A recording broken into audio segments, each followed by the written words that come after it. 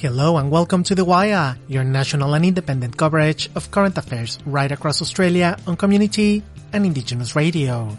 I'm Eduardo Jordan, coming to you from Radio 4EB in Meanjin, Brisbane. And today on the show, the strategy and intent of supporting Indigenous people in rural, remote and regional Australia in particular, having home ownership is an excellent approach. Advocates welcome the federal government's plan to expand home ownership for First Nations communities. We have all the details. Also, a new research found out more characteristics of an Australian native mammal.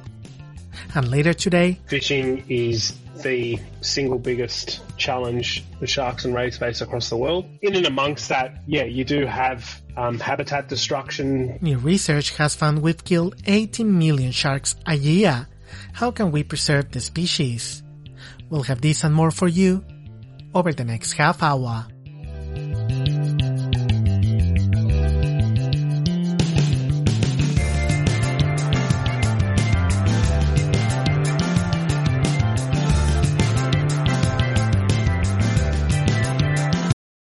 Thanks for being with us today. We're on air across Australia thanks to the Community Radio Network and the support from the Community Broadcasting Foundation.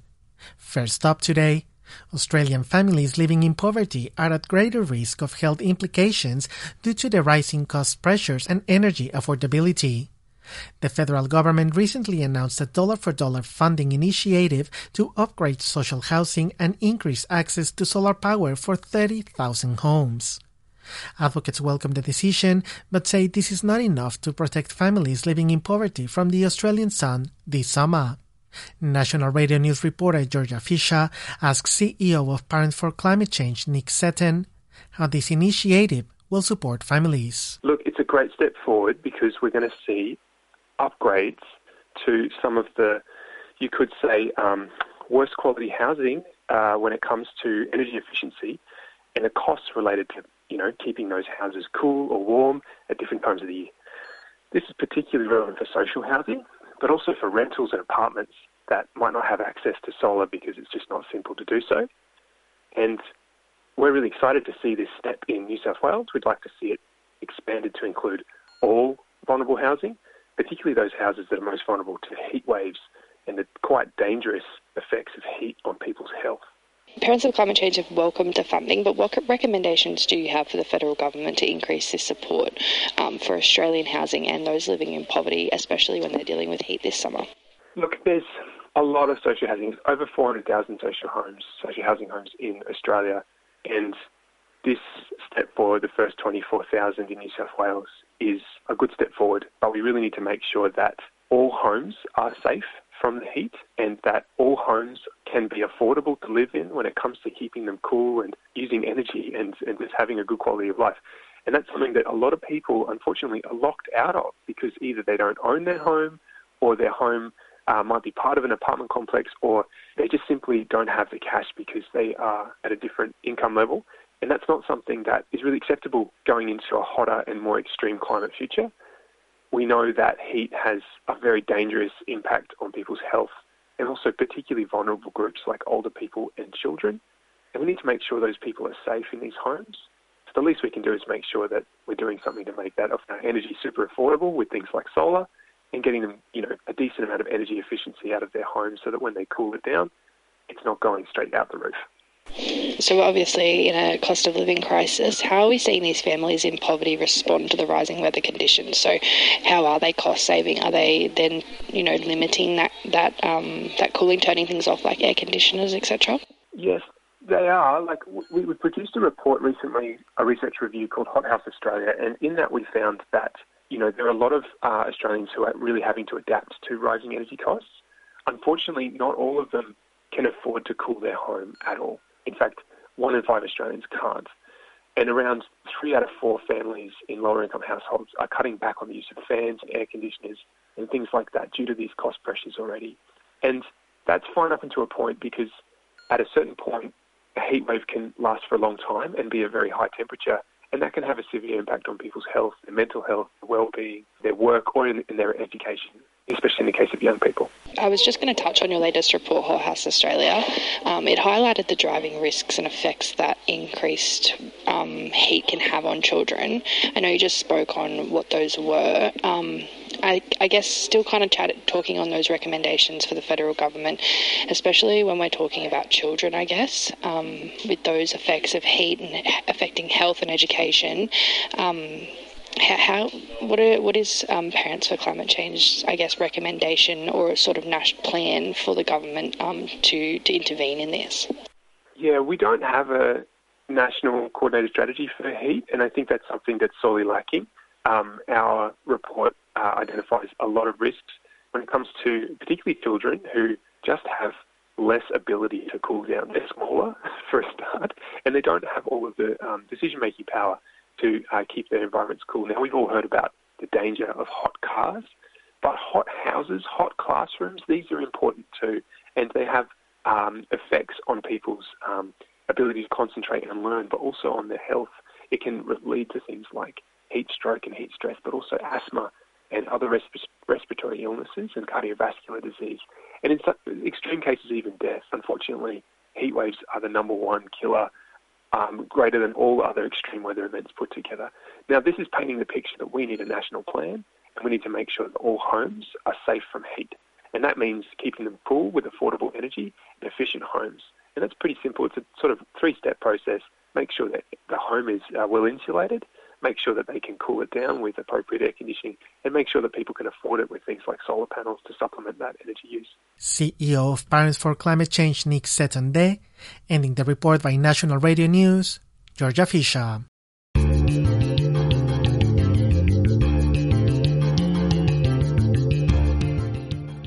A different take on Australian current affairs. This is The Wire on your community radio.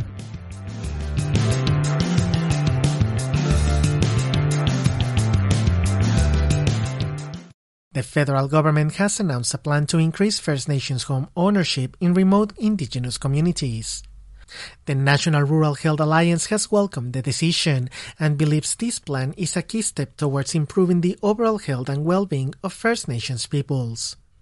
The Wire's Joel Jesudason asked Chief Executive of the National Rural Health Alliance, Susie Tigan, her thoughts about the government's plan. The strategy and intent of supporting Indigenous people in rural, remote and regional Australia in particular, having home ownership, is an excellent approach. It will be of great benefit for the Aboriginal communities, and it not only builds generational wealth, but the flow-on effect and the health and well-being of people will improve. What is the significance of home ownership to the Aboriginal population especially? It's really more than actually having their own house. It's about financial security, social engagement, well-being and health outcomes. And we currently know that there is overcrowding in Indigenous communities in the housing that exists. If Aboriginal people are able to buy their own house, they will then feel that they have pride, have the status within their community. Well-being in particular is impacted because it provides stability and control of their own lives. What are some of the ways that home ownership can improve and support general health and well-being of the First Nations people? The Alliance acknowledges the importance of land and significance of ownership to Indigenous communities. And in addition to that, from an Indigenous perspective, land is not owned by a few, rather it belongs to everybody. And so having their own house adds to belonging to that community, to that land, and also allows for that spiritual connection to the people and families and the surroundings. And we hope that the latest government plans to increase the possibility of home ownership will ease some of those burdens on this population. And some of the options that the government is currently discussing are things like 99-year leases, which actually makes sense. That means that generally it can be passed across generations. Many communities and many countries in Europe do that. So, for example, Austria has considerable amounts of housing which, from a land title perspective, is owned by the state, but you can actually buy the house through a lease. And the important thing in this process is that government speak to local communities about the way the purchasing of housing can be facilitated.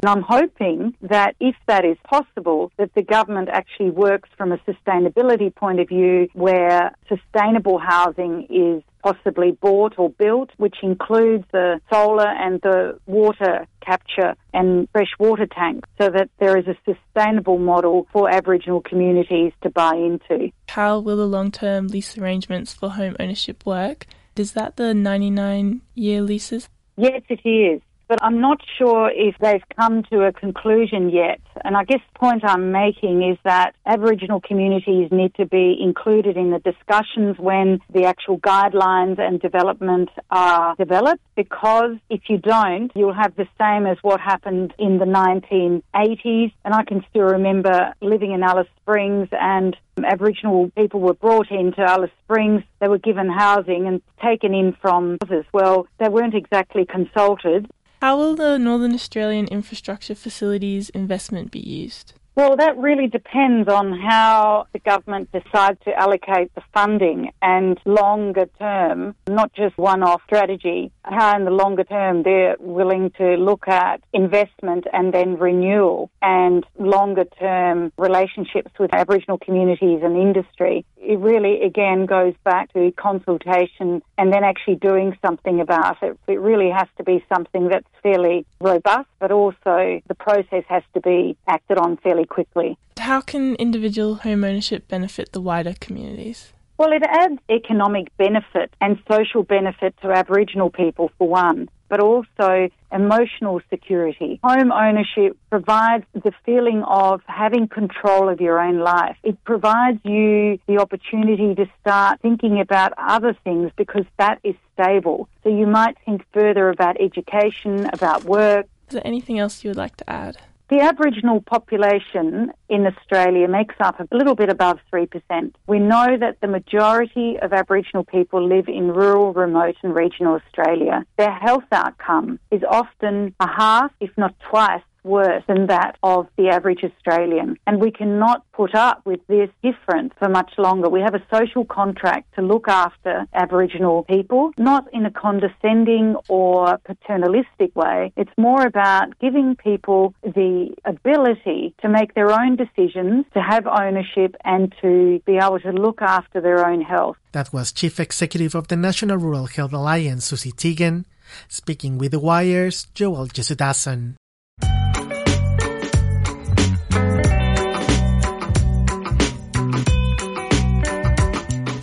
You're listening to The Wire, independent current affairs on community and Indigenous radio. I'm Eduardo Jordan in Brisbane. A big hello to our friends in Alice Springs on ACCC 102.1 FM, to our listeners in Hobart on Edge Radio, and to the other side of the country to Radio Gulari in Broome, Western Australia.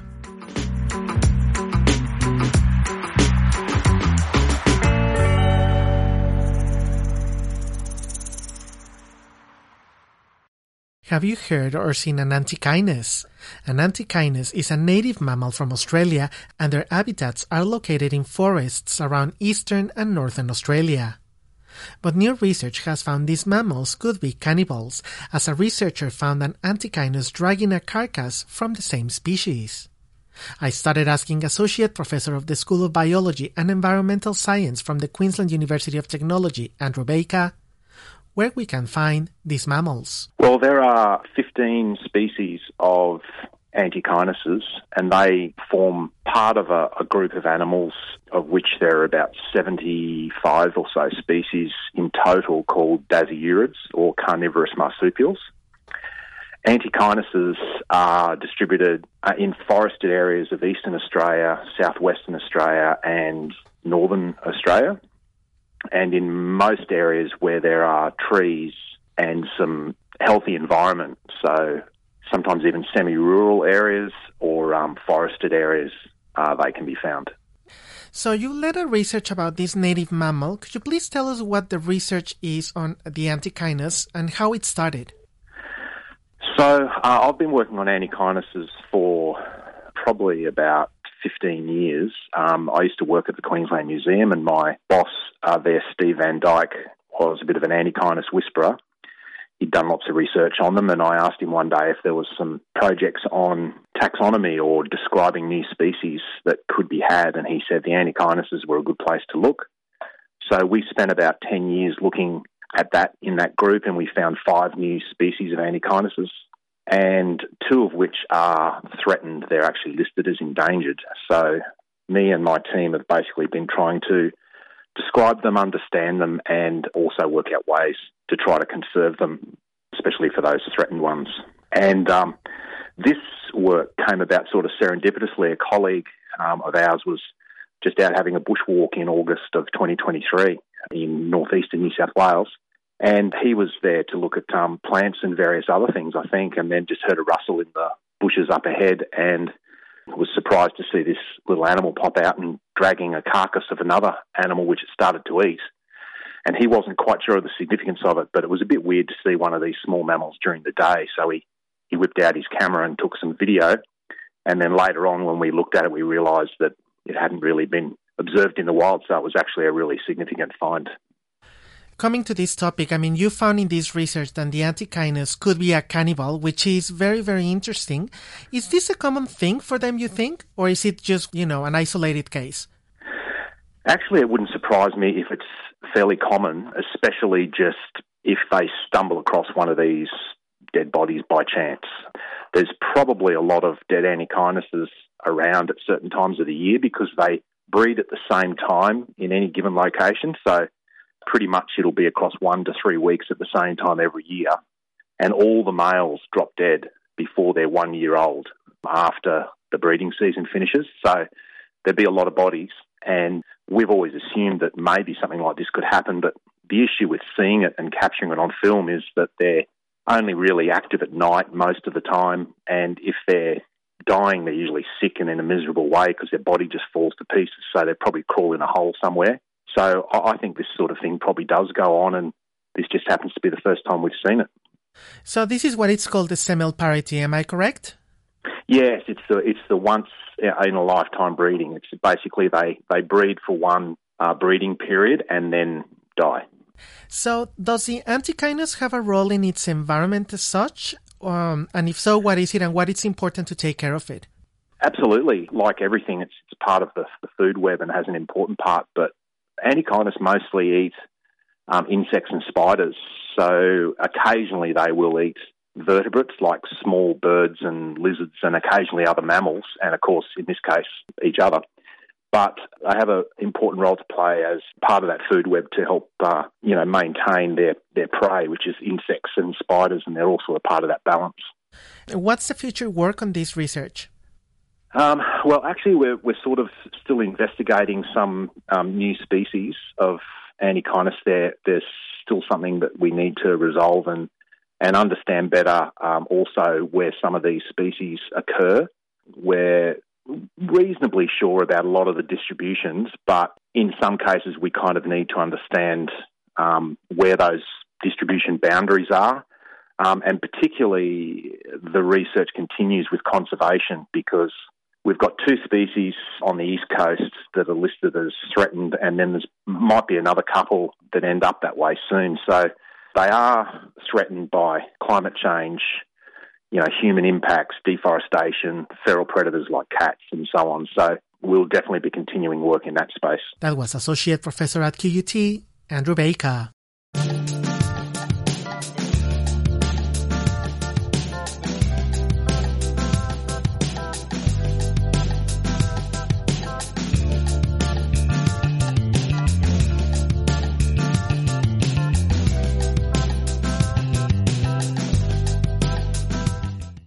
Sharks play a vital role in the health of marine ecosystems. As a keystone species, without them, entire ecosystems can collapse. Using data collected between 2012 and 2019, a study published in the journal Science found nearly 80 million sharks a year are killed by humans. Of that number, 25 million were threatened species. The Wire's contributor from Toon FM, Ash Taylor, spoke with marine biologist and senior sharks campaigner from the Australian Marine Conservation Society, Dr. Leonardo Gira, about this research. What are the greatest risks to sharks in addition to that? Is it just commercial fishing or is there more? Fishing is the single biggest challenge the sharks and rays face across the world. In and amongst that, you do have habitat destruction. So whether that's through coastal areas being developed for housing or industry, and you also have habitat destruction in the form of climate change. So particularly in the Great Barrier Reef where you've got corals that are bleaching. But by and large, without a doubt, unequivocally, fishing is their single greatest threat. And that's predominantly from commercial fishing. Although I should say, and even in Australia, recreational fishing does have an impact. And generally speaking, it is underestimated because the data around that's quite poor. And that's a challenge that we're addressing at the moment. But globally, commercial fishing, and as you touched on, there was a paper that came out just a couple of weeks ago that gave us a bit of an update. And, between 2012 and 2019, we're looking at a minimum conservative estimate of about 76 to 80 million sharks per year that are being killed. So what can we do to change or update the legislation to better protect sharks in this regard? There's quite a few things that can be done. I'll focus mainly on the Australian context because that's what I presume our audience is most familiar with. But firstly, from an international level, so November 2022, all whaler species, hammerhead species and Kataran wedgefish species were listed on an international instrument called CITES Appendix 2.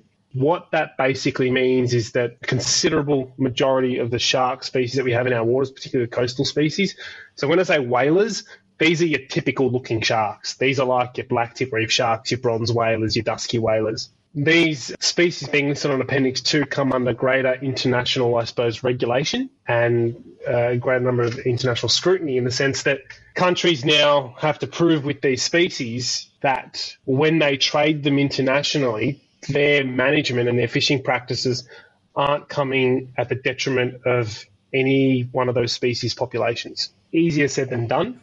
But when we zoom down at a domestic level, so here in Australia, when we look at laws, we've got our national environment laws. So this is the Environment Protection and Biodiversity Conservation Act. How do we better educate consumers so that they're aware of this? If I go into the shops and I buy something labelled as flake, it as you said, it just says flake. I don't know what shark species it is or how it's caught. Do we campaign? Do we add stickers? How do we go about that? Brilliant question, and it's a challenge I've been addressing along with my colleagues at the Australian Marine Conservation Society. We've been addressing it for the past few years now. So I suppose just for clarity, when we say flake should only refer to a species of shark, a gummy or rig shark. And these particular sharks are in pretty good numbers. They're not threatened species. But since around the 1920s, flake's been used as a general catch-all term for just shark meat. But yes, you're right. Generally, when you go out, you order flake, you don't know what species you're eating, and we've had a few papers come through in the recent years saying that a range of species are caught, including endangered ones. And so as a consumer, fortunately, the Australian Marine Conservation Society has an app called the Goodfish app, so goodfish.org.au, and there's an app that goes with it, and basically you punch in any particular species you wish to eat or want to check out. There's a traffic light system, red, yellow, green. And that's a really great, easy way for people to start talking about it and start to learn more as well. We're seeing all of these sharks, disappearing from our waters. How is that loss going to affect marine ecosystems? Oh, yeah. I can't predict the future, obviously, but if I had to just give you a one-word answer, I'd say devastating. And I say that because sharks generally occupy the top of a food web and as an apex predator. And as such, they keep everything else in check and in balance.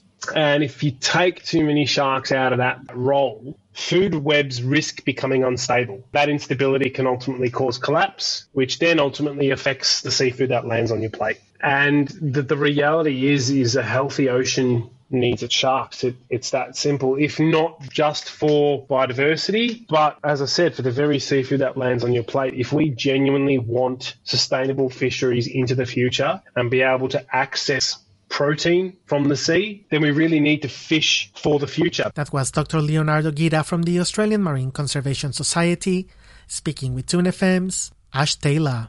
And unfortunately, that's the end of the show today. Thanks so much for listening wherever you're in Australia. The Wire is a co-production between community radio stations 2SER in Sydney, Radio Adelaide, 3ZZZ, 4ZZZ and Radio 4EB in Brisbane, with the great support of the Community Broadcasting Foundation and the Community Radio Network. We'll see you next week, same time, on your local station. And if you would like to listen to any of our stories again, you can go to our website at thewire.org.au. The Wire acknowledges the traditional custodians of the Turrbal and Jagera countries where this program has been produced, and we pay our respects to Aboriginal elders past, present, and emerging. Today The Wire came to you from Radio 4EB in Mianjin, Brisbane. I'm Eduardo Jordan. Thanks so much for your company, and we'll see you next time on The Wire.